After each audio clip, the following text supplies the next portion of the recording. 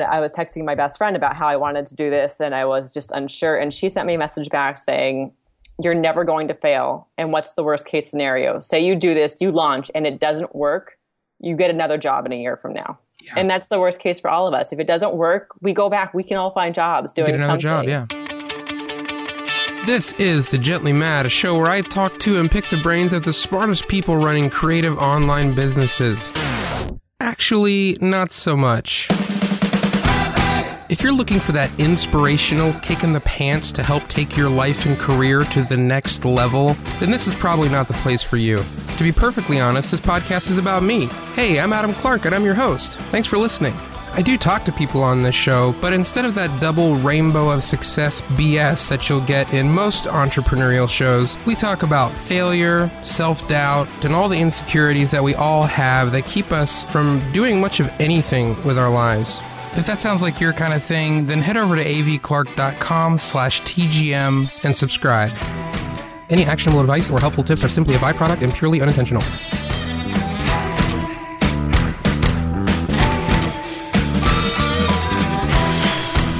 What's up, folks? Welcome to The Gently Mad. I'm Adam Clark. Thanks for listening, as always. I'm very grateful. Happy Wednesday to you. Hope your week's going well. Mine's going okay. I just got done hacking up.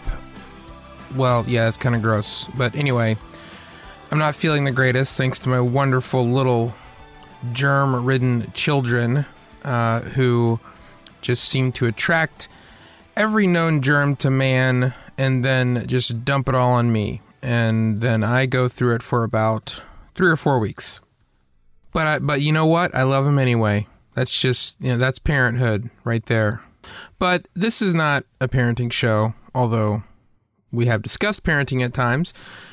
This is The Gently Mad. As you come to expect, it's kind of all over the place. And I am a bit all over the place this week. I've got a couple of weeks left to get my course out, and it is overwhelm fucking central. I'm telling you what, I'm overwhelmed, but a lot of cool things happening with that. I'm excited for that, and I'm having so many great conversations with people, and that's what I love the most about doing this show. Is you guys email all the time, and I just get to have these amazing conversations with you guys.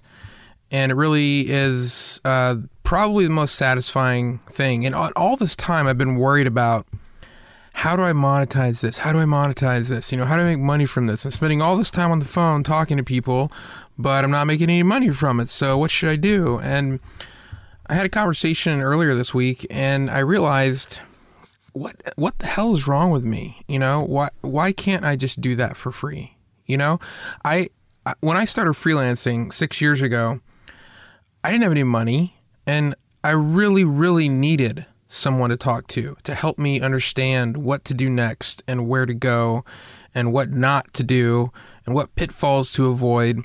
But I couldn't afford the $100, $200, $300 an hour my heroes wanted to charge to talk to me. And I'm not blaming them for that. I mean, that's fine. But I've realized that right now, at this season in my life, I can do this. I can talk to people, and I don't have to charge for it. So it was really kind of a relief to realize, hey, you know what? This is something that I can do, that I enjoy doing, and that people are being helped by, and I don't have to worry about monetizing it. We don't have to monetize every fucking thing in our lives, people. I mean, we don't. And I just got done recording an interview today that will be released at some point in the future. That was just so great. And that was one of the whole points of the thing, is that not everything is a business, Some things you can just do because you enjoy them. And it's easy for us entrepreneurially minded people to always look for the business angle. Anytime we discover something we enjoy and something that we're decent at, somewhat talented at, like the first thought is, how can I make money from this? And I feel like that has caused me, personally, so many problems, because as soon as you start trying to figure out how you can monetize something, it just kills the whole thing, okay? And I'm not saying don't try to make money from the stuff you enjoy doing. I enjoyed making this podcast, and I'm making money from it now. But I'm just saying it's okay to have things that you enjoy doing and not turn the thing into a damn business. Just enjoy it. Just have a hobby. Just enjoy it. All right? So that's what I'm doing with some of these phone calls anyway that I'm enjoying lately. So keep sending me the emails. I appreciate it. Keep sending in the reviews and the downloads and all that stuff. It's meant a lot to me. Don't forget that this week's giveaway, as I mentioned on Monday's episode, is Stephen King's On Writing, which is one of my favorite books. It has had a really big impact on me, and you can get in on that by going to avclark.com/free and enter to win a copy of the book. Last 2 weeks, we've done The War of Art. Previous to that was Seth Godin's new book, What to Do When It's Your Turn. I think we're going to stick with the books for a while. Might do some t-shirts soon. Let me know if you want me to do that. I've got some potential opportunities to do some t-shirts. So if you want to do that, email me. Let me know. I'm kind of taking your advice on this, whatever you'd like to get. So yeah, check that out. Go to avclark.com/free and enter to win a copy of Stephen King's On Writing. And it's not just about writing, okay? It's about so much more than that. It's about craft. It's about getting better at your craft. And an amazing story of someone who overcame quite a bit to get better at his craft. Which is an amazing segue into today's episode. Today, I've got Mary Beth Storjohann on the show. And Mary Beth is someone who also has quite an amazing story of a career path that kind of took some turns here and there and finally led to her creating her own business and doing the things she really, really wanted to do. And it took a long time. It took years before she figured it out that this was the way to go. And that's another big thing that I've just been struggling with and at the same time learning lately is that it just takes time. You know, it's so easy to want to rush this stuff and figure out how to make money from stuff and it just takes time sometimes. You just got to keep doing it. Just stick with it, keep going until you figure out what to do next. And Mary Beth has a great story. I really enjoyed talking to her. I did this interview with her last year, months and months ago. Several interviews I've released lately have been from previous shows that I was planning to make and ended up deciding not to make in favor of making this show. And this one is one of those, but it still fits. It's still really applicable, I think. And as I said, she's just got a really cool story of following a path that she thought she was supposed to follow because that's just what she was supposed to do, and eventually realizing it wasn't what she really wanted to do. And then what next? When you're at that point, what do you do? Do you just quit your job? Like, how do you go from that point when you realize my life is not what I want it to be, and I have a vision of what I want it to be, but what are the steps between where it is and where I want it to be? And Mary Beth and I talked a lot about that and a lot about all the fears in those steps. And it was just a great conversation. I really, really enjoyed it. So I think you will too. Before we get to that, as usual, I want to thank you guys for clicking on things and going to things that I ask you to go to. It helps me. It helps support the show. Last week I announced that I was going to do an experiment with listener supportedness, whatever you want to call it, listener donations, which if you enjoy the show and you want to throw in $1 or $2, you can do that by going to avclark.com/donate. And I want to say thanks to a friend of mine, Justin Jackson, who did that since I announced that on Monday. And he's got a great show right now, a brand new show called Build and Launch, where he is creating a new product every single week and walking through the process. So Thanks a lot, Justin, for your support of this show. Every little bit helps, and I really do appreciate you doing that, Justin, and others of you as well. So if you're interested in that, if this has meant something to you, again, you can go to avclark.com/donate and get in on that. All right. That's all I've got for this week, or for today, anyway. The week's not over. But I'm really looking forward to getting into this interview with Mary Beth. I hope you enjoy it. We'll be right back with that after this word from our brand new sponsor. And this is a special one, guys. Seriously. Listen to it. Listen all the way to the end. Very, very special offer. I'm so excited about this sponsorship. So let's get into it.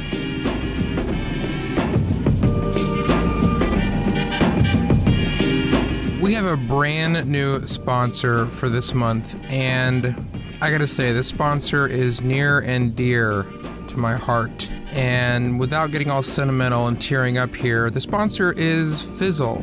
I don't even know how to begin to describe Fizzle. Fizzle is community, it's education, it's friendship, it's support, it's all those things.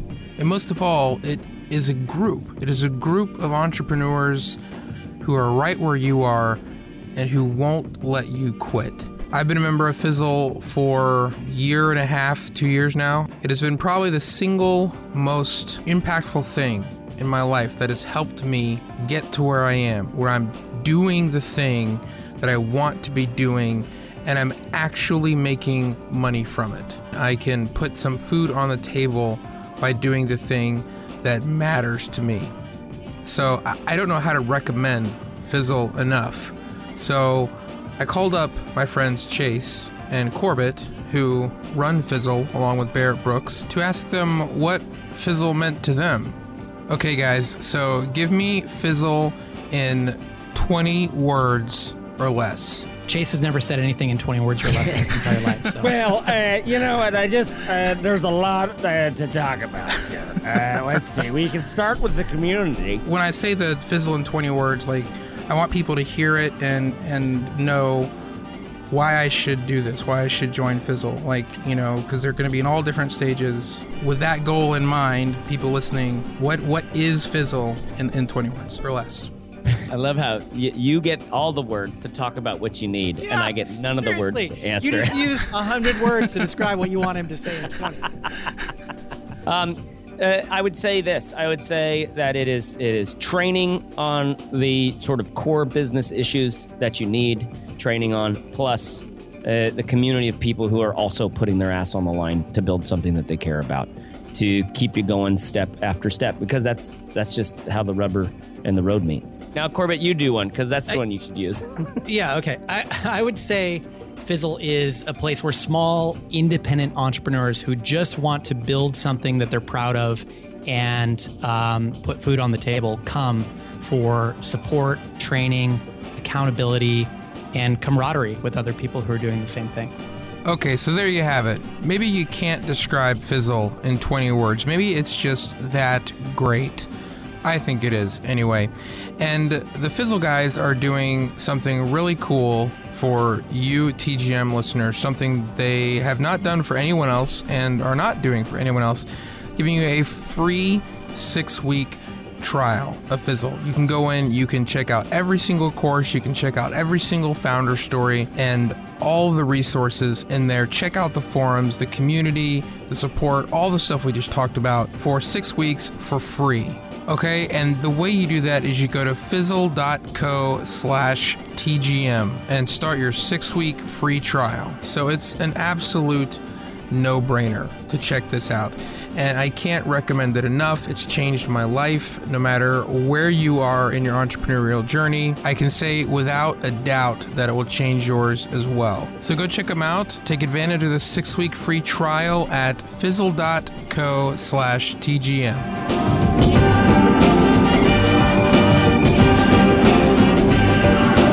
All right, folks, I hope you're ready to talk to Mary Beth Storjohann because, as I've said, this was an incredible conversation. I had so much fun. Let's get to it. Here's my conversation with Mary Beth.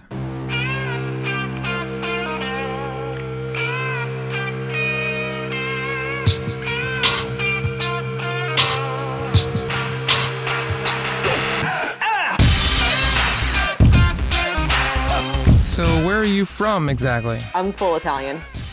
You're full Italian. I'm full Italian. My family's from Italy, but I'm from Southern California. So when you say your family's from Italy, like, meaning your parents were born and raised there, or farther back than that? My grandparents were born and raised there. Okay. Both sides, so. And then they came over and raised your parents here in the U.S.? Yep. Okay. All right, so you still have family back over there, I guess. Yeah, cousins and such. Do you visit a lot? No, I don't actually. My parents never went over, so I've been to Italy twice on my own, but I haven't been over to kind of explore my roots or anything. So it's mostly I've done like the big cities and the fun touristy stuff. So it's on my bucket list to get back and actually, actually be able to live there for like 3 months at some point in time. So I want to actually make a move over there. That's one of my goals. You said just a short term for a couple months, or like move? I think just a couple months. Just a couple months to kind of go, and you can't really learn too much as a week or two at a time. So I'd like to at least immerse myself for a few months. Yeah. Do you think something like that could turn? I mean, are you leaving yourself open to the possibility that could turn into a? I think I want to stay here, or are you just know enough about yourself that wouldn't happen? I know enough about myself that it wouldn't happen. Just because my family's all over here. And so interesting. We'll yeah. Well, I'm sure they need financial advisors, people, planners. They need financial minds in Italy as well, I would guess. That is true. I would have to learn a lot of different words than the basic where's the bathroom, and it's not just all about grapes and pasta, wine, basically. Exactly. So you have this website called Workable Wealth, where you specifically target Gen Yers, as you say. So how did you get into the whole financial planning space in the first place? No, I got into the industry. I fell into the industry. Growing up, my family actually had didn't have a strong financial knowledge or background. So I was exposed to a lot of financial issues as I was growing up. And then when it came time for college, I was paying my own way through school. So student loans, had to have a job, all of that fun stuff. And I actually was, I was always a business major. And then one of my first jobs was selling cell phones at the mall. Super fun. After that, though, was a receptionist. How old? Sorry to interrupt, but how old were you when you did that? When I was selling cell phones? I think I was 19. 19? Okay. Yeah. So fun. Yeah. But hey, first intro into sales. So nice. That was exciting. But I got my first job in the industry as a receptionist with a local financial planning firm in San Diego, and kind of just started to see how they were working with clients and, helping them. People come in with all of their anxieties and all of these papers and accounts, and, really it's a stressful thing when you don't know how to keep yourself organized and keep yourself on track. So it was interesting and inspiring to me to see how these guys I was working for helped to alleviate a lot of the stress in these people's lives. And they, these people are typically 40, 50, 60 going towards retirement. But either way, I was just inspired by the fact that, oh my gosh, there's this world out there, and this community that helps people, and money doesn't have to be scary or stressful. It doesn't need to control you. You can control it. Mm-hmm. So I switched my major there and basically began to build my, I've been in the industry for 11 years now, and kind of built up from there. So it's been really exciting. But my passion has always been, even during that time, in helping to educate my peers on personal finance. So even while most of the first 9-10 years of my career was spent working with pre-retirees as a financial advisor, financial planner, it always came back to me wanting to work with people my age. And so what made you why do you think what made you want to do that? Why is that, you think? Yeah, I think it was just, when you're in college, you're exposed to, lots of different credit card offers and different things. And because I was majoring specifically in personal finance at the time, I was getting this education during school about, you knew not to take them. I knew not to do things. Exactly. But I was watching as my friends did take them. And, when we graduated from college, my best friend and I and a group of girls who wanted to go to Europe. And I had my budget in place. I knew how I was getting things done and had a plan. And my friends are over there trying to scrounge and, ask their parents for money and these other things. So ultimately, it was just a matter of, I always knew there was a lack of education there and that this age group was ignored. So, and I saw a need just to kind of start from the basics. Money especially in my industry, it gets very overcomplicated. There's so many fancy terms that are thrown around, and really just it goes down to like the numbers and understanding what your goals are. It's a combination, the psychology behind it, but it's really just having a clear cut vision for yourself, and then making the numbers work for you from there. So yeah. It just kind of came back to that. What age group in particular? You said this. You noticed that it was a struggle with this age group. So it was a passion of basically me. I've always kind of worked with my own age group. So the clients that I work with now they tend to be, I focus on Gen Y, but my clients' ages are probably late 20s to early 40s.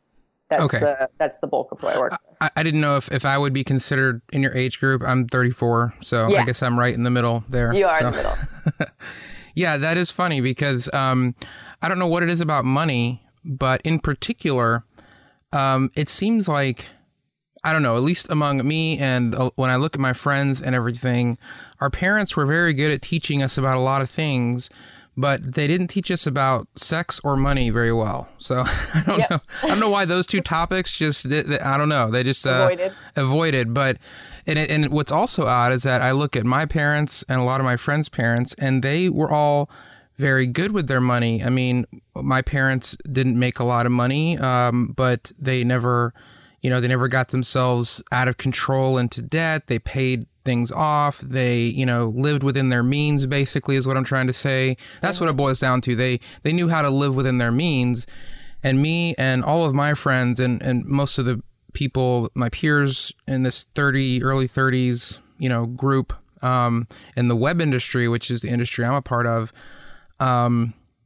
we never learned that. It's you think that your parents, you kind of follow along what your parents do, at least in some ways.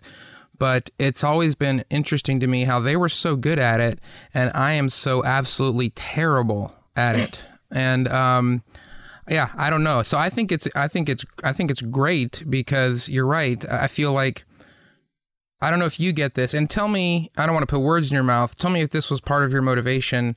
There aren't a lot of people doing what you do, and for some of us who are, who were born right at the end of the 70s, early 80s, that time frame, the Dave Ramseys of the world just don't connect quite as well with me anyway, I should say. And I'm guessing for other people like me, it seems like connects a little better with a little bit older people. And I can't think of anyone else. I'm sure there are. I'm just not in the industry, but no one else pops to my head other than you who specifically is trying to focus on people in my age group, people like me.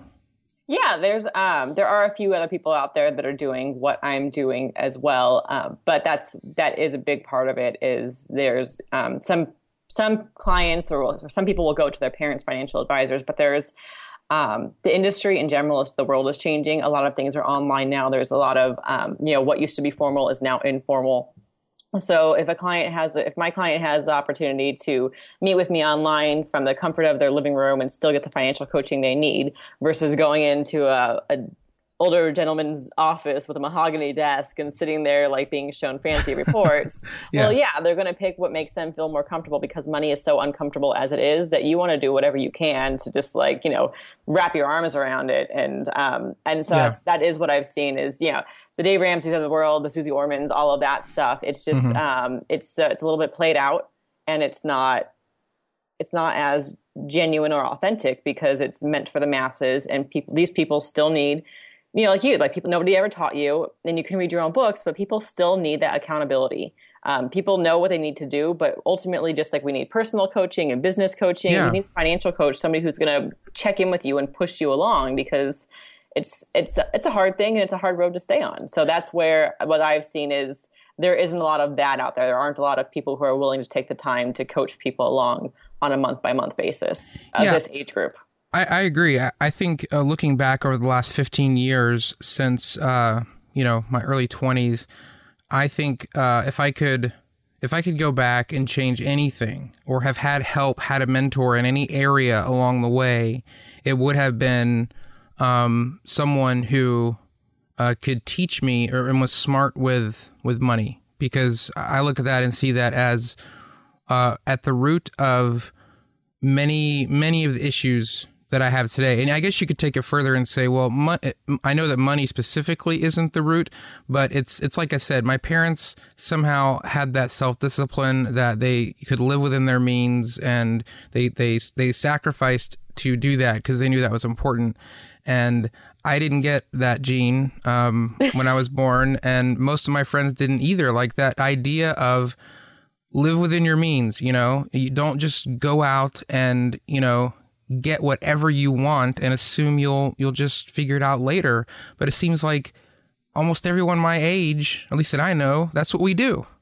Yeah, and it's interesting too, being a part of, after I launched Workable Wealth, I got more into the online and entrepreneurship community as well. So from working with your everyday clients who have the steady 9 to 5 and the ongoing salaries, that's one thing, and that's one part of what I do. But working with entrepreneurs, and especially those in the online community, I think that's it's more interesting to me to see how much debt they take on to launch their businesses and to take courses online and to constantly invest in these personal and business development classes that they think will help them.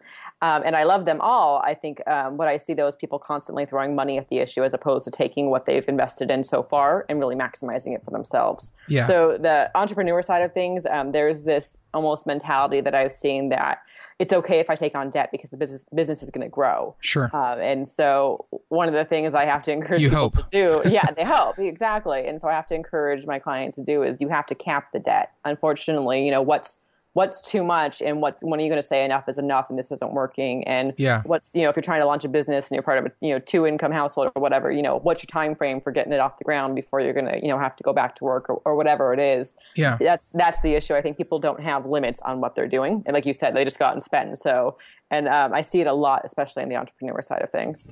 Do you think that part of it is that the whole idea of financial planning, having someone in your life that's called a financial planner who manages your money, seems like something for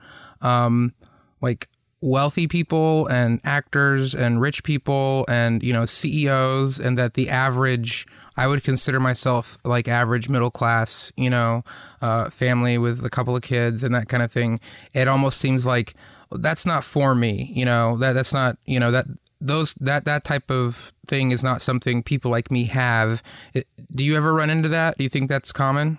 I don't think that's common. I think that the real issue, well, A, I think there's a lack of understanding of what a financial planner actually does. But B, I ultimately think it comes down to people don't really want to change. I mean, that's basically it. When you get a financial planner, when you dig into the numbers, you're going to see what the issue is. You're going to see where the problem is. And then you're going to have somebody else sitting on the other side of the table showing you and saying, well, here's what you need to do. And if you're not ready to take those steps, then you basically know that the problem's been uncovered, and then you either are living with that guilt of, you're still, the problem's exposed and you're still doing nothing about it. So a lot of people just prefer to stick their head in the sand. And that's I think that's a big issue across the board for any age group and any generation. A lot of people just don't work with the financial planner because they don't want to be told that, oh, you're actually off track on your goals or you need to change your lifestyle. People don't want to do that. You're absolutely right. I remember, I can just imagine even now, opening up my bank account or my finances for someone else to see would probably be one of the most personal things or intimate things I could do, There's so much stuff in there, I would not want anyone to know, because that shows exactly where all my money goes. It shows exactly how many times I visit Starbucks, Exactly. And I would feel embarrassed if people knew that. And I just realized that your job is a lot like a personal trainer, like a fitness trainer, you got to kind of force people, push them beyond what they're comfortable with. And probably people show up, to take the fitness analogy, out of shape and ready to go, and we're ready and roaring to change. And then about a month later, it's just, it's because it's hard work, it just doesn't, maybe they don't stick with it. And yeah, would you agree with that analogy? You're a lot like that. You have to be kind of very motivating, very pushing people all the time. It's exactly what I'm like. Yeah, I'm a nice version of a personal trainer, I think. And especially with money, people feel I think there's definitely the psychology behind it as well. So that's why the way I package my my product or my services is that my clients pay me a monthly retainer. So I break up my ongoing financial planning fee into that monthly fee because I want them to know that they're spending the money. They're going to get the check-in from me. And so they're spending the money. If they're not taking action, they're wasting their money each month on that sort of thing. So, what do you do with people like that? Do you kind of fire them, or do you just let them keep paying you and you just keep telling them every month that, hey, nothing's going to change until you're ready to change, kind of thing? People like who struggle to implement things, I continue to check in with them on the month-to-month basis. And what I try to do, I try different things. It's the conversation of the why is it not happening. I definitely don't want to enable, and I let them know I'm not going to enable them. And then I basically just try breaking it down into different steps and different things they can do. So if one step seems too big from them, well, what's a smaller step we can do to get them moving forward? So my main goal is for them to see progress in their financial lives in one way or another. So I want them to feel good about the steps they're making forward, because if you consistently feel bad and feel guilty, that's not going to do, especially with money. Negativity makes people shut down even more. So I try to get them moving, one small step at a time, and then, celebrating those wins and encouraging them along the way. That's more of how I work with clients. But I'm definitely not afraid to tell them, hey, this is like when we do the initial, financial plan, that you have, X amount of debt and this is not good. So you're not going to meet any of your goals until you get this under control. So I'm very blunt in the plan delivery, but through the coaching through, that plan usually kind of sparks something. And so we would just break it down and try different things to get them moving forward. I haven't had anybody who has just basically shut down and not responded and continued to pay. Almost all my clients, if they're paying for the financial plan, they want the financial plan implemented and definitely take advantage of the services. Yeah. Yeah. Well, I guess it's one of those things where, like you said, when you, for someone like you to be helpful, you have to be ready and or at least willing to change something. Exactly. And accept that it's not going to be easy, and you might have to not go to Starbucks 4 times a day. So. Yeah, I mean, it's a Starbucks, or it's the dining out expenses for our age group. It's dining out, it's travel, entertainment, and all that stuff. Yeah, exactly. Those are the things, and and so there's just going to be a health. And some of the things I've seen too is I have some clients who spend like a lot of money on car loans and those sort of things. And it's understanding, what's the norm, what is okay for your situation, what's, those sort of things. So I've seen a lot of different things. Yeah, I can say that. For sure. Well, I would love to turn this into a free hour of financial consulting for myself, but open it up to all your listeners. I'm not going to do that because I don't think you would have agreed to come on the show if you'd known that's what it was going to be. So for example, you said that you worked in the industry for 11 years, and then you decided to kind of strike out on your own. What was that story? What made you want to do that? And what was standing in your way? What was that whole, just tell me that whole story right there. So, the financial planning industry in general is an old boys club of an industry. So, growing up in it is I basically grew up in it. And so I did some career climbing and some ladder climbing and changing around things. Your parents were in it? No, I grew up in it basically myself. I kind of explained that I grew up in it like my 19 to 30. That's my growing up. Yeah. So I started off as a receptionist with this financial planning firm out in San Diego. Quickly learned that I was kind of capped there. I worked with a bunch of men who, kind of wouldn't advance me, wouldn't give me the income that I was looking for after college graduation. So I learned at an early age that nobody is going to look out for me like I look out for me. Right. So I hopped around. I moved to some different firms, moved back to LA, back to San Diego when I met my husband. And, just recently, most recently before launching Workable Wealth, I was director of financial planning for a firm out here in San Diego. And ultimately, my career was spent working with older people.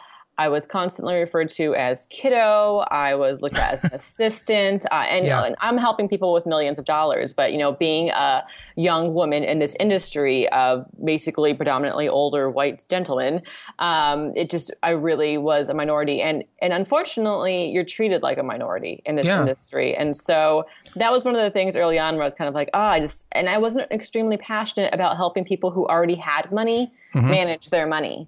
I was good at it, really good at helping people get organized. But ultimately, I'm like, if you already have your millions of dollars, there's so many people out there helping them already. But what about the people who don't, and the people who are our age, like we were just talking about, who don't have that advice and who need it? Yeah. So it was always this passion of mine. And basically, when I moved back to San Diego, I think it was 2010, I moved back down here. And I just started doing some research and reaching out to people and talking to other people who were my age, who had launched their own businesses.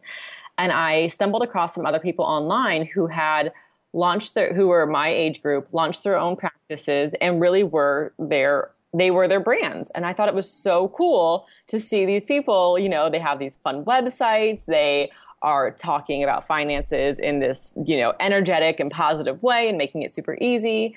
So I kind of, did a lot of internet stalking for a few years. Yeah. Because that's what we all do. That's my research phase. And so this was when you were working for the firm. The thought had been planted in your head. I don't want to do this for the rest of my life. I want to maybe work for myself. And you started researching, but you were still working for the firm at this point.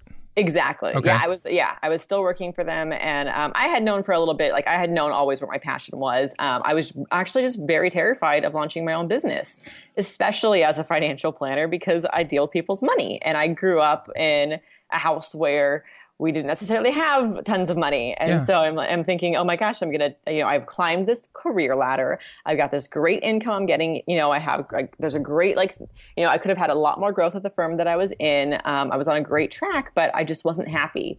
But I was terrified of giving up the income and, oh my gosh, what if I fail? I was going to ask you what terrified you about it. And you just said it. It was because what if you fail? And, the other thing? You said something else. I missed it. Sorry. You give up the income, the steady income is scary. Yeah. And what if I fail? Those were basically, it takes a lot you're putting yourself out there. And so. Well, you also said you said, I've always known what my passion was, meaning, what you're doing now, I'm guessing. When you say you always knew that, do you mean that even from college, early age, you knew that someday you wanted to do something like you're doing now, but just through all those years, you were scared to do it or didn't know how or whatever?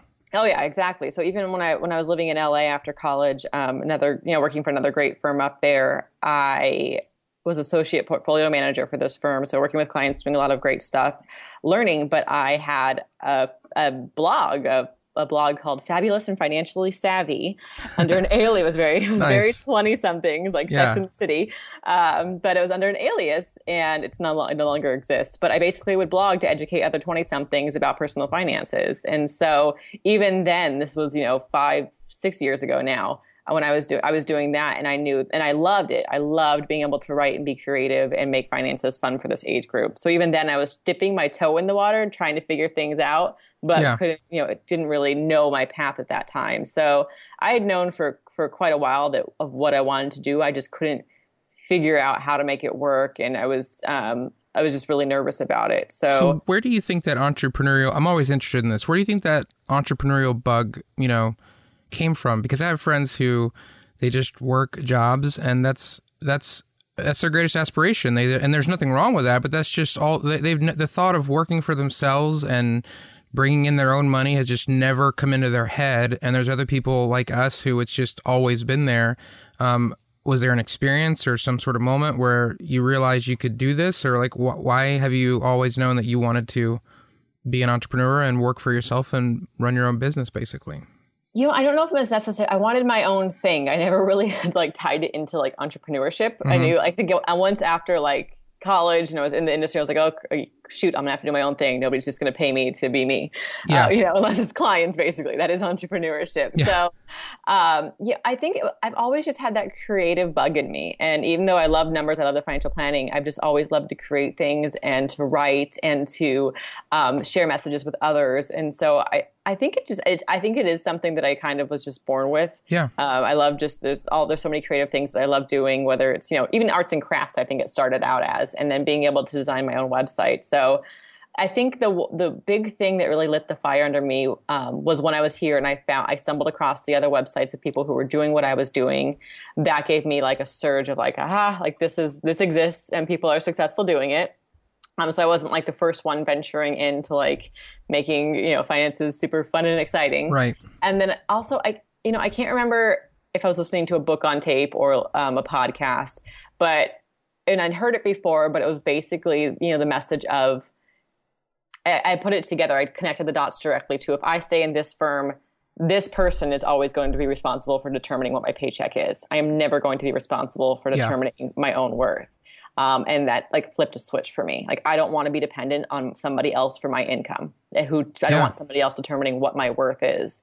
And then after that, it kind of, everything just set in motion. So it was just that I'd always known it, but there was something that just clicked when I kind of like attached it specifically to this group of people. And I was just like, I don't want, I never want somebody else telling me what I am and am not worth.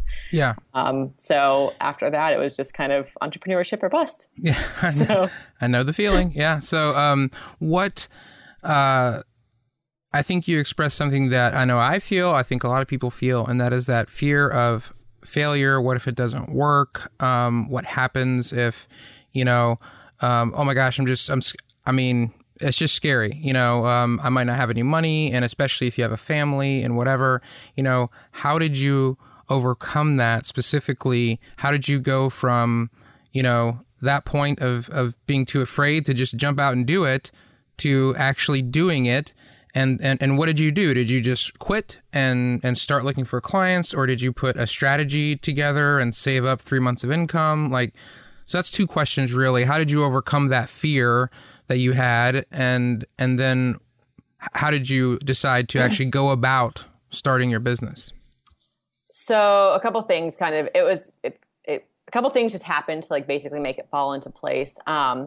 My husband was active in the military at the time. He's now in the reserves. Was on deployment in March of last year, March of 2013. Mm-hmm. At the same time, with the firm that I was at, they were encouraging me down a career path and a partnership that I was not a fan of. So as they were pushing me down this road, I was becoming more and more resistant. And I was in San Diego by myself. And my husband was on a ship in the middle of the ocean.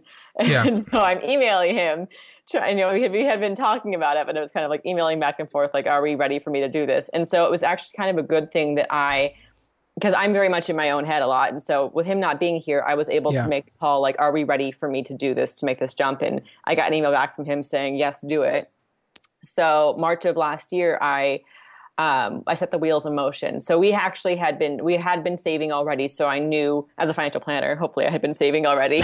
So we had a cushion, if we had a cushion in case I went in to like give notice and they like cut me, we were okay. I didn't really have a plan in place at that point in time. Yeah. But what happened was, in the coming months, I went in and gave notice to my employer, and it was actually because Workable Wealth is not competing with them. I was actually able to phase out over a 6-month period with them. So I launched Workable Wealth in August of last year. So I was able to stay on while I basically hustled my butt off in the background, creating the business, getting registered, doing all the marketing and web design, all of that stuff. And then when the website went live in August, I reduced my time even more with them to focus on marketing and branding. And then it wasn't until January of this year that I actually cut the ties completely, and Workable Wealth went full time. So, well, that's amazing. That's actually a really awesome opportunity. A lot of people don't have that, I think. So you were able to kind of just almost like taper off your medication. You're able to taper off your job, until you were able to, go without it, and you didn't have to just, figure out, you walk in and you're laid off, or you're fired or something, and just what am I going to do right now? So So I was able to basically the issue that I had at hand, I was able to get out of that immediately. So there was a path they wanted me to go down that I didn't want to go down, and so it took me basically saying, well, I'll leave completely, or we can make it work this way. So I had that benefit, and I really enjoyed the company I worked at, and I was a valuable employee for them as well at the time. So it was a healthy relationship aside from that. So they were supportive, and I was supportive to not leave them in a bind as well. So I was lucky to have that taper off. But my strategy basically started in March. I hired a personal coach immediately. So that's the one thing I could say. I know I didn't spend tons of money on it either. So, there's lots of coaches who we automatically go in debt spending this money.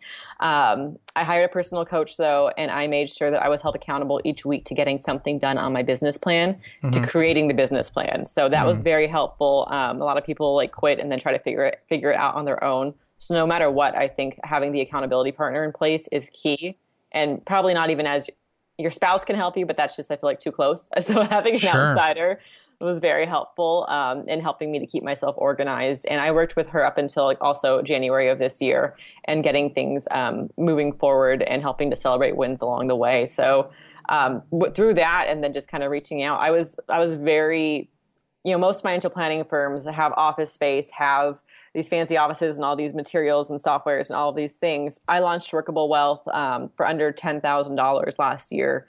And it was, as a financial planning firm, we have tons of compliance and other things we have to pay for, which is where the money went to. So being able to operate out of my home, have a website designed, be able to meet with clients via Skype and Google Hangouts and all that fun stuff has been really fun. And it's so cool to be able to tell other financial planners, that I work from home and I only, my business costs me $10,000 to run a year, and they're jealous. People are jealous. And I think it's great. So, it took a lot of kind of scraping things together. But having an accountability partner was huge as part of that process. Well, part of what I asked you before is, and I think some of what you said addressed it, as I said, how did you overcome kind of the fear, what you'd been scared of all that time? And it sounds like part of your answer was you had a plan, and you weren't forced to basically, it wasn't like you were fired or laid off and you were forced to immediately find a way to replace your income. You were able to, take as long as you needed really to put the plan together and verify kind of that it was going to work. Yeah, so I would say what forced me to overcome my fear, it wasn't that, because when I went in to tell the company that I was starting my own business, I was prepared to leave that day, actually, when I went in. Yeah. What forced me to overcome the fear was the fact that they were pressuring me to go down this road that I didn't want to go down. And I basically just saw myself being incredibly unhappy. So with that, as the stress levels were mounting and I saw this, I was faced to go down this road that I really didn't want to go down. It was basically that was where it was kind of like entrepreneurship or bust for me. It was do this or you're going to be unhappy. And you were faced with something that you were more afraid of, basically. Yeah, exactly. That's exactly it.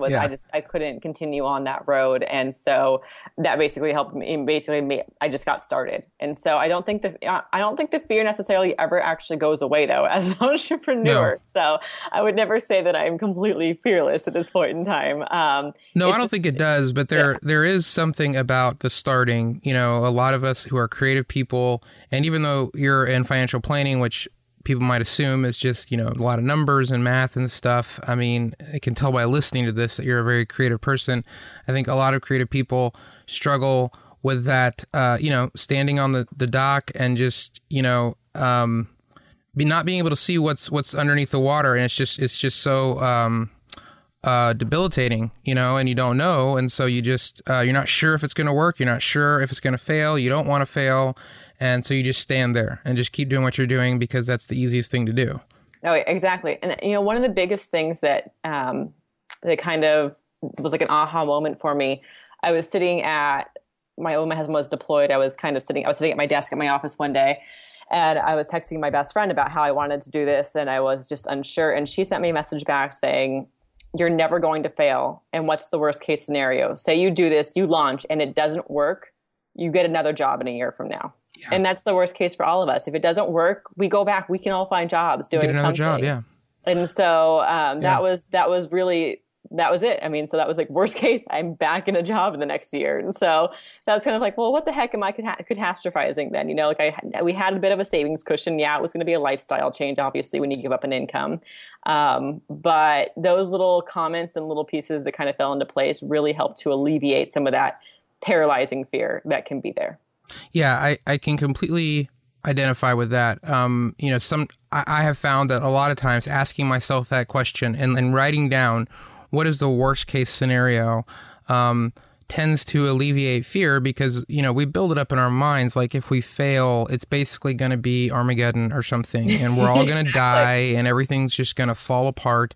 And really, I mean, as you said, if it fails, okay, maybe you rack up a little bit of debt that you didn't want to while you try to find another job, but you just go get another job and you go back to doing what you were doing. I mean, it's not, none of us are going to end up on the street, basically, Exactly. if this fails, and yet somehow it feels that way. Anyway, Yeah, right over there. yeah, I just told, I lost my whole train of thought by talking about myself instead of asking you a question. So, Okay. so anyway, it sounds like your friend really helped you out there. Oh yeah. So those were just basically my friend's advice. She sent me the text message, which I still have saved to this day, because I thought it was just such an inspirational kind of just kind of little paragraph she sent me there. And getting that message combined with my husband not being here at that point in time, combined with, trying to basically create happiness for myself during that period while I was alone. And this job that I was like, paid the bills, would, be great income wise, but was forcing me down a different path. It was just all of these things kind of like came together, and all signs pointed to, what's the worst that can happen? Yeah. Just do it. Right. And those are really what helped me overcome the fear. Was I just was faced with this other thing that I just so badly didn't want to do, that this fear that launching my own business was way better than doing that. And Definitely. and so I just got started, and that was the big thing, was just getting started. I think that's what prevents us, is starting a business is scary, because you're like, what am I doing? Website, marketing, business plan, how am I going to make it? There's so many questions to answer and boxes to check that's it's a daunting thing. So the good thing was that me as a financial planner, I had experience breaking down steps for clients. And so that's why I took the business plan and like broke it down into steps for myself, and kind of just did one step at a time, tried to get something done every day. And then just worked from there. And so that's the thing is we tend to just project like, oh my, I'm going to start a business. Well, that's great, but you really need to like dig down more and start laying things out for yourself. And seeing those broken down made it less scary. Yeah. Seeing Absolutely. little steps to accomplish. And then when you see progress, like I'll never forget when I got my paperwork in the mail that I was a corporate, I'm an LLC. So I was super excited. I'm like, oh my gosh, I'm a business owner.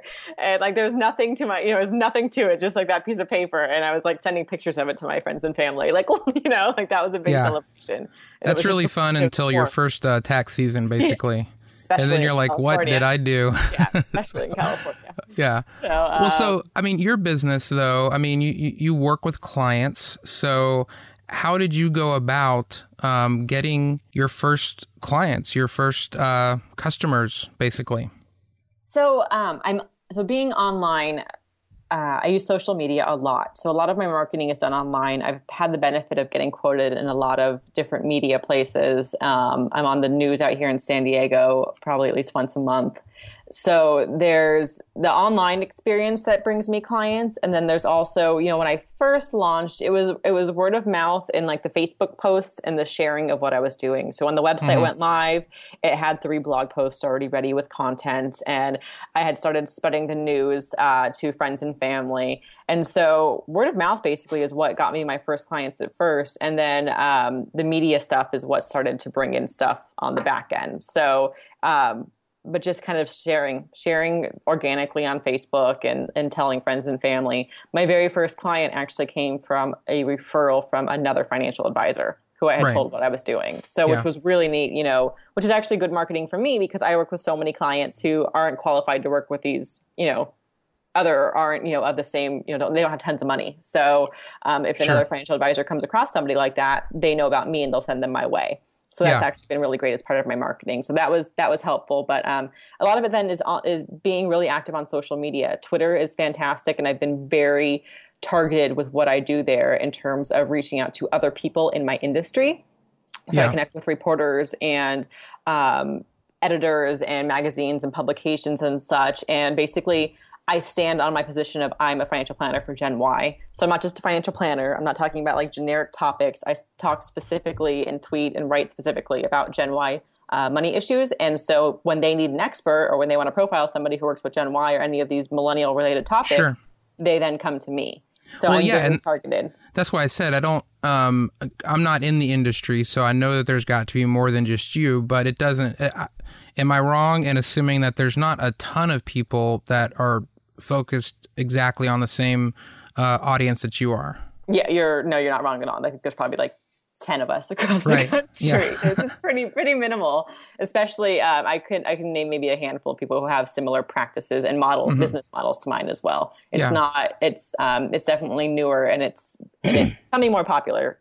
But not too many people. Well, so the interesting thing is that you work with clients, and yet a lot of the people you mentioned and a lot of the other guests on the show and the people listening to this.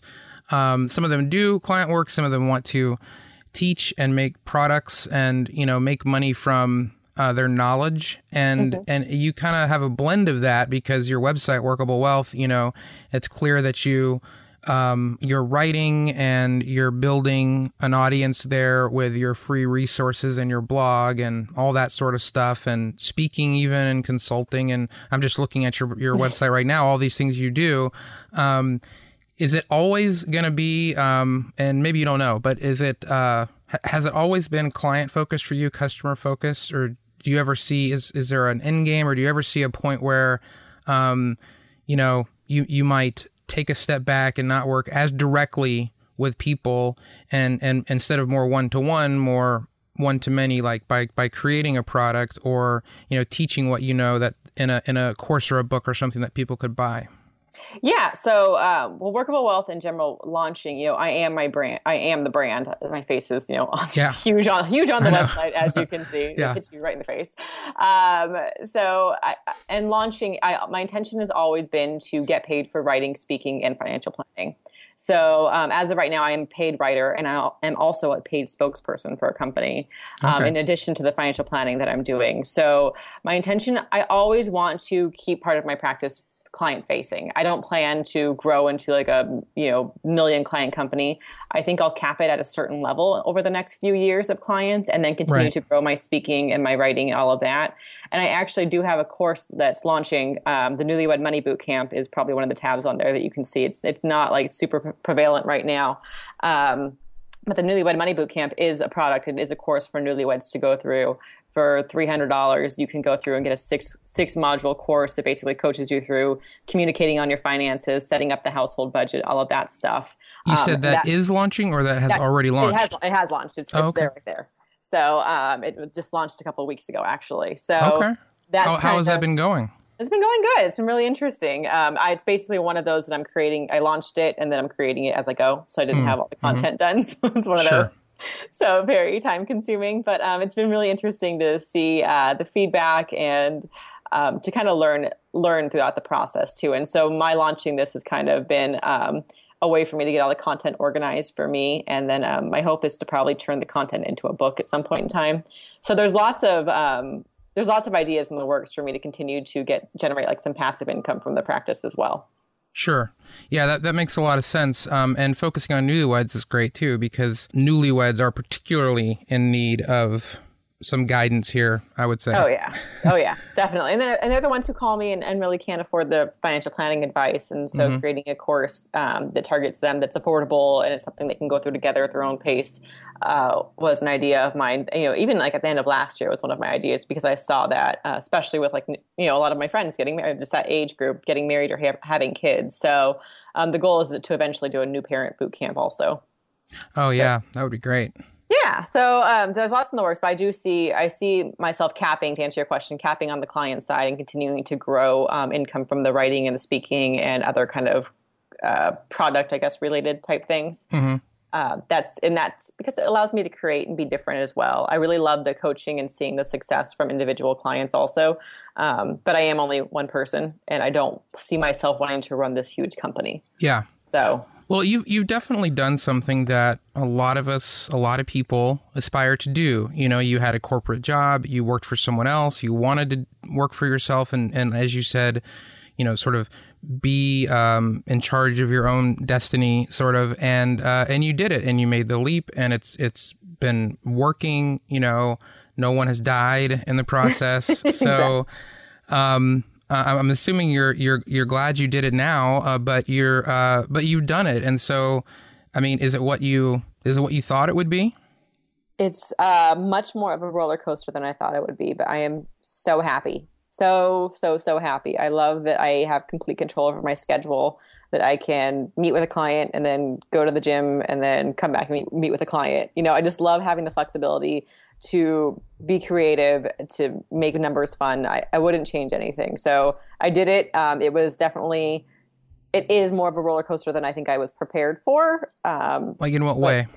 It's just like the ups and downs, like I remember when I first launched my newsletter and you get those unsubscribes and you're like, oh, ouch, oh, I know. Like people don't like me and now I'm just like, like now, so you kind of build up tough skin, but those first like few days, you like take everything to heart originally. And then, I remember talking to other people who had launched their businesses, like when your friends and family aren't as excited about it as you are, you kind of feel like a little deflated because you think this is so cool.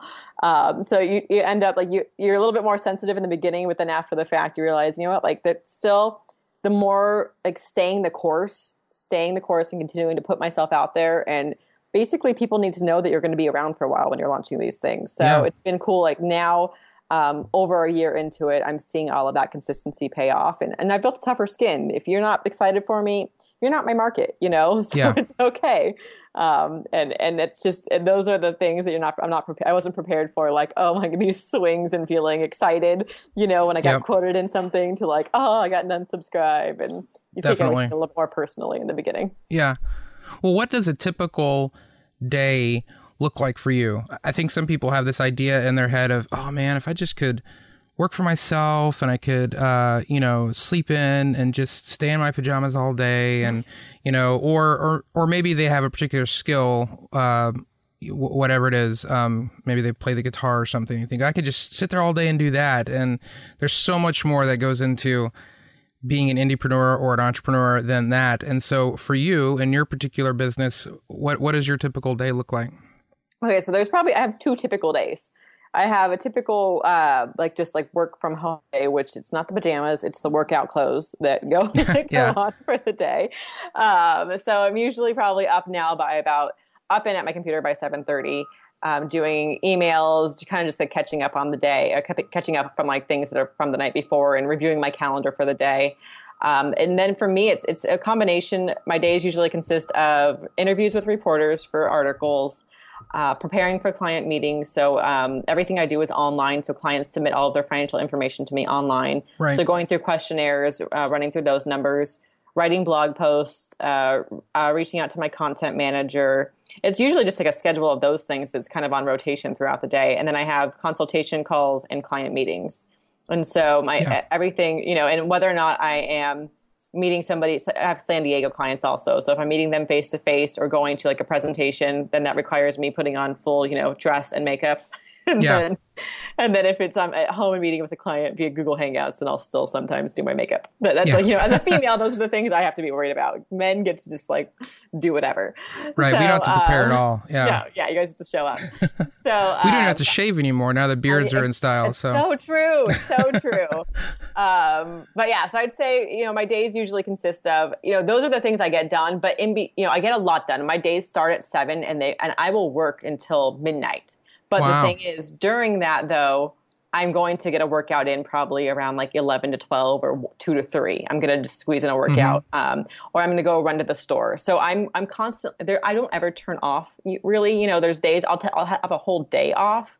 I'll take a day where I won't do anything. But typically, I'm constantly getting work done, but I'm living my life in between. And that's the benefit. And the benefit is that I can be on the road. I can go visit my parents in LA. I can go to Palm Springs. I was in Florida all of last week. I can check on things from wherever I am. And that is the great part about working for myself and having just a smaller practice.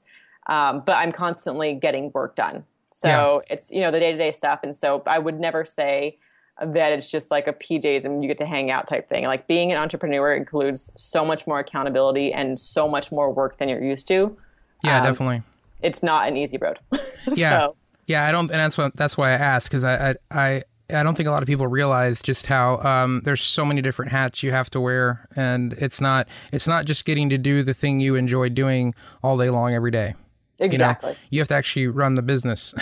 Exactly. And yeah, you really have to be conscious of working in the business or on the business. And it's really important. And it's sometimes it's hard to distinguish.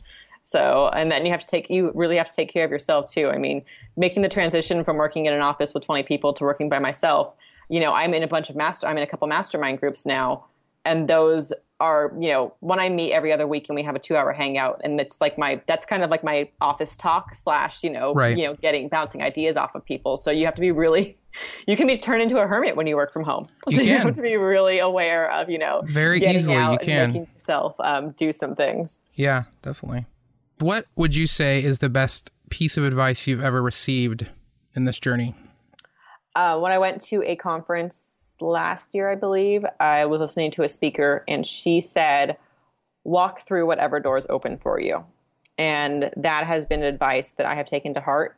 And I have walked through whatever doors open for me with the knowledge that I can walk back out if it's not for me. But Yeah. I have come across some amazing opportunities that I never would have imagined since launching, because I took advantage of the doors that are opening. So don't be afraid to try things. Exactly. Basically. Yeah. That's great. So if you could, this gets into some of that fear and failure stuff, but if you could start all over, go back to 19, you said was when you said you started growing up. If you could start all over, would you do anything differently? Ooh, if I could start all over, could I do anything differently? And maybe it doesn't have to go back as far as that. Maybe just with your business. This is so new. Maybe if you could just go back to when you started Workable Wealth, maybe let's contain it to that. Would you do anything differently related to that?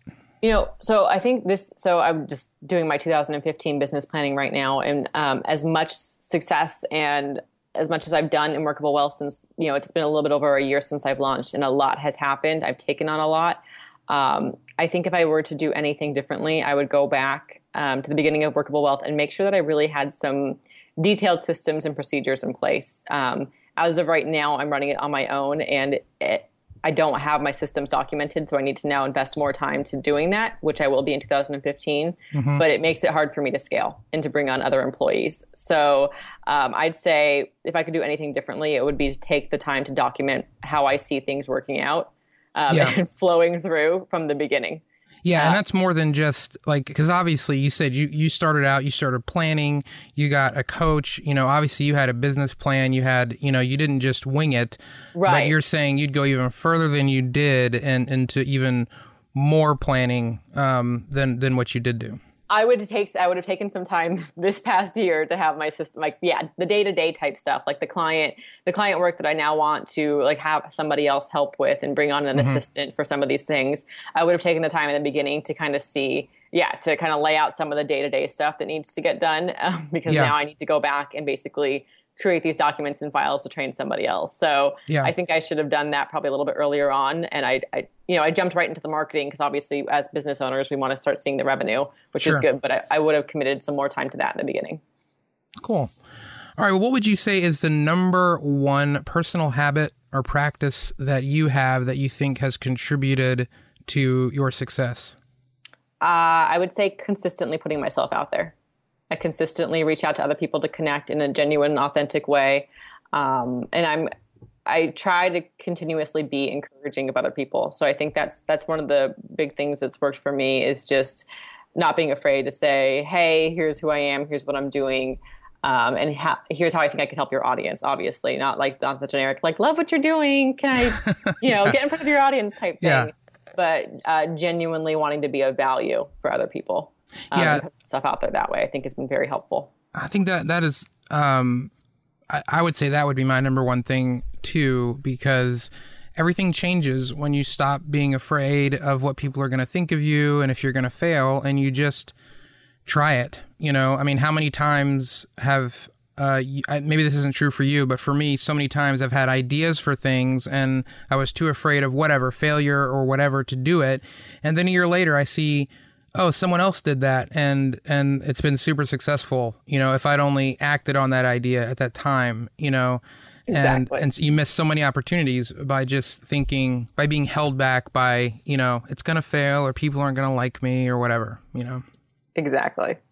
If you could give a piece of advice to someone who's just starting out, someone who is trying to make this transition into indiepreneurship and maybe struggling with what the next step is, or how to get the ball rolling, or, maybe where you were afraid that they, what if it fails? What if they lose their income?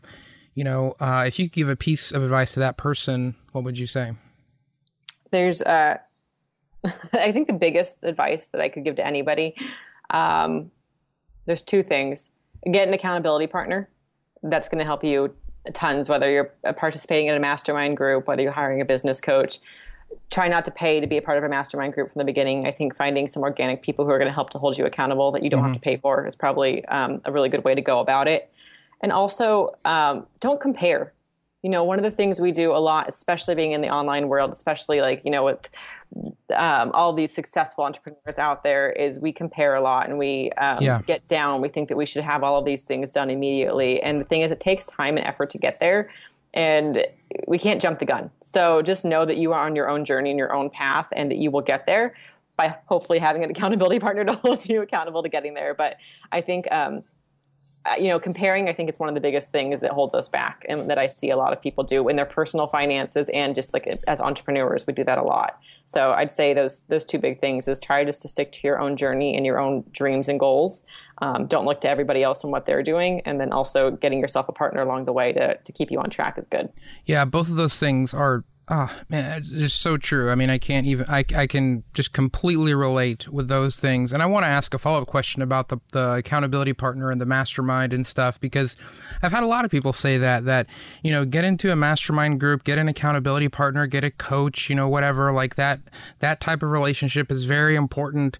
And when I hear that advice, what I immediately do is I reach out to all of my heroes, basically, all the people that are already successful doing this that I look up to, and who already are charging, thousands of dollars an hour for coaching or whatever. And they clearly do not have the time to, and so I don't know where to go. It's like, and so you said, do that, but don't try to pay for it, try to make it organic. So what can someone, I don't know, maybe there's a follow-up piece of advice you could give, if your natural inclination is to want to go to all the heroes you have in your industry, and they clearly aren't going to be the people that are going to be able to be this accountability partner for you.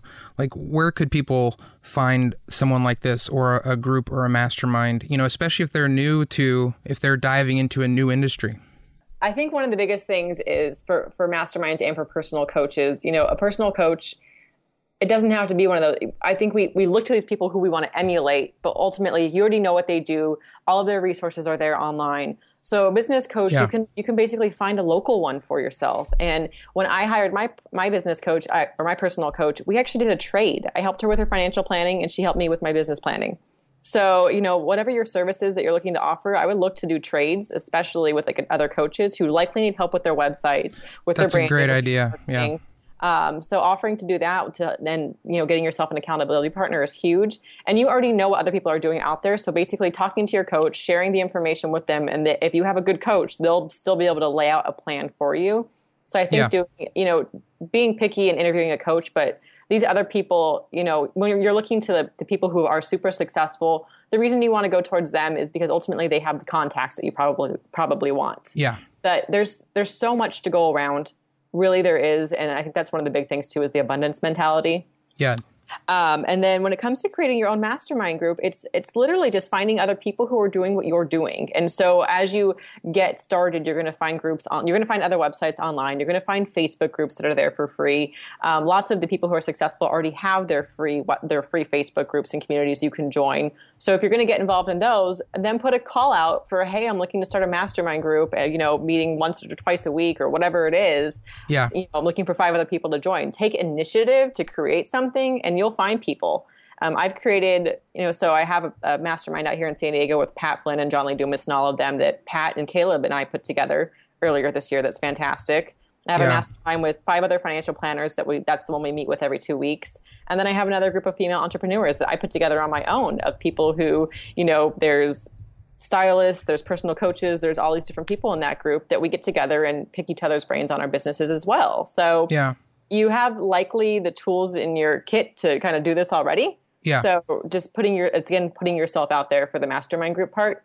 And the personal coach, I'd say just look to somebody who can authentically help you. Yeah. Well, you just said something that I think is the perfect summation. I don't know, of the whole of this whole conversation, and maybe of the whole business, is take initiative to create something and put it out there, and you'll find someone. I just think that is that's a huge takeaway from this, at least for me. So thank you so much, Mary Beth, for being on the show and sharing all of this, because I mean, this was very helpful for me, and I think it's going to be great for people listening. Wonderful. Thanks so much for having me, Adam. I really appreciate it.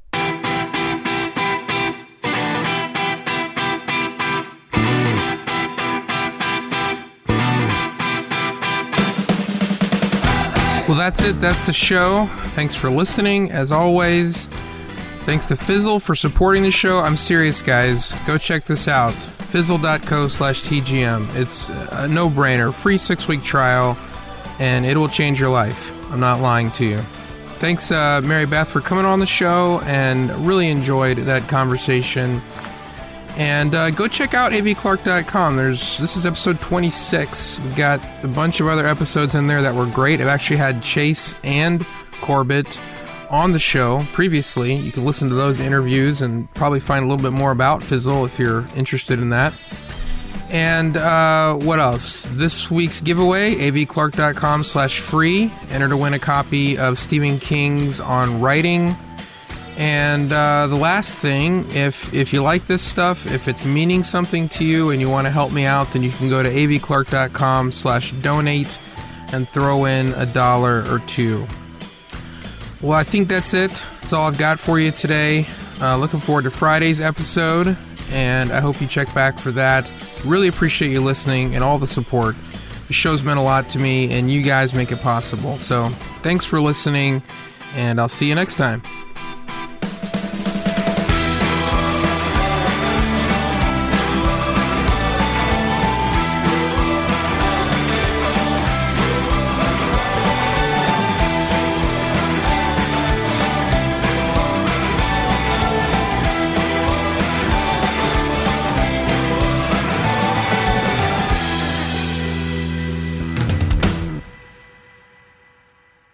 I don't know, I'm sort of just an old guy with a big tongue. I'm just a big old man. That's all that is. That's sort of, how many words am I at?